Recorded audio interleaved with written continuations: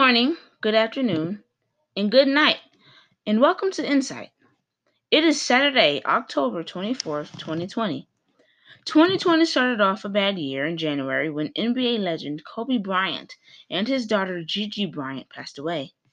In March, America and the world had to shut down everything because of the coronavirus pandemic, also known as COVID 19. Around the world, people had to readjust and reposition the way they did everything. Instead of working in the office, people had to work online. Students had to stay home, and mayhem arose as people had to urgently shop for food and toilet paper before the state had closed everything.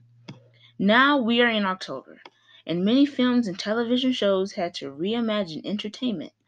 The best way so far is live streaming for church services, school, and at home concerts, such as Versus, an Instagram live stream concert hosted by award winning producers Timberland and Switz Beats, bringing together lovers of R&B, hip hop, gospel, neo soul, and so much more.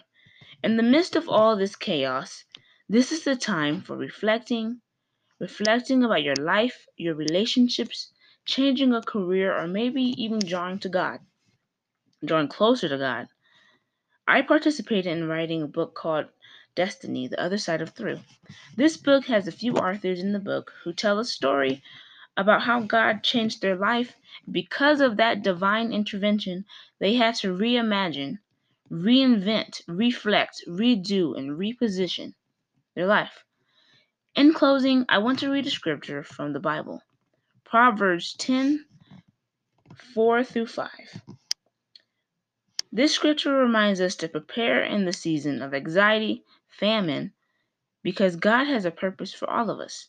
So in Proverbs 10:4 through 5, it says, He who has a slack hand becomes poor, but the hand of the diligent makes rich. He who gathers in summer is a wise son.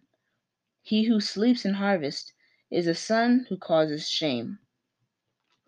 I hope I brought something insightful to you today. Good morning, good afternoon, good night.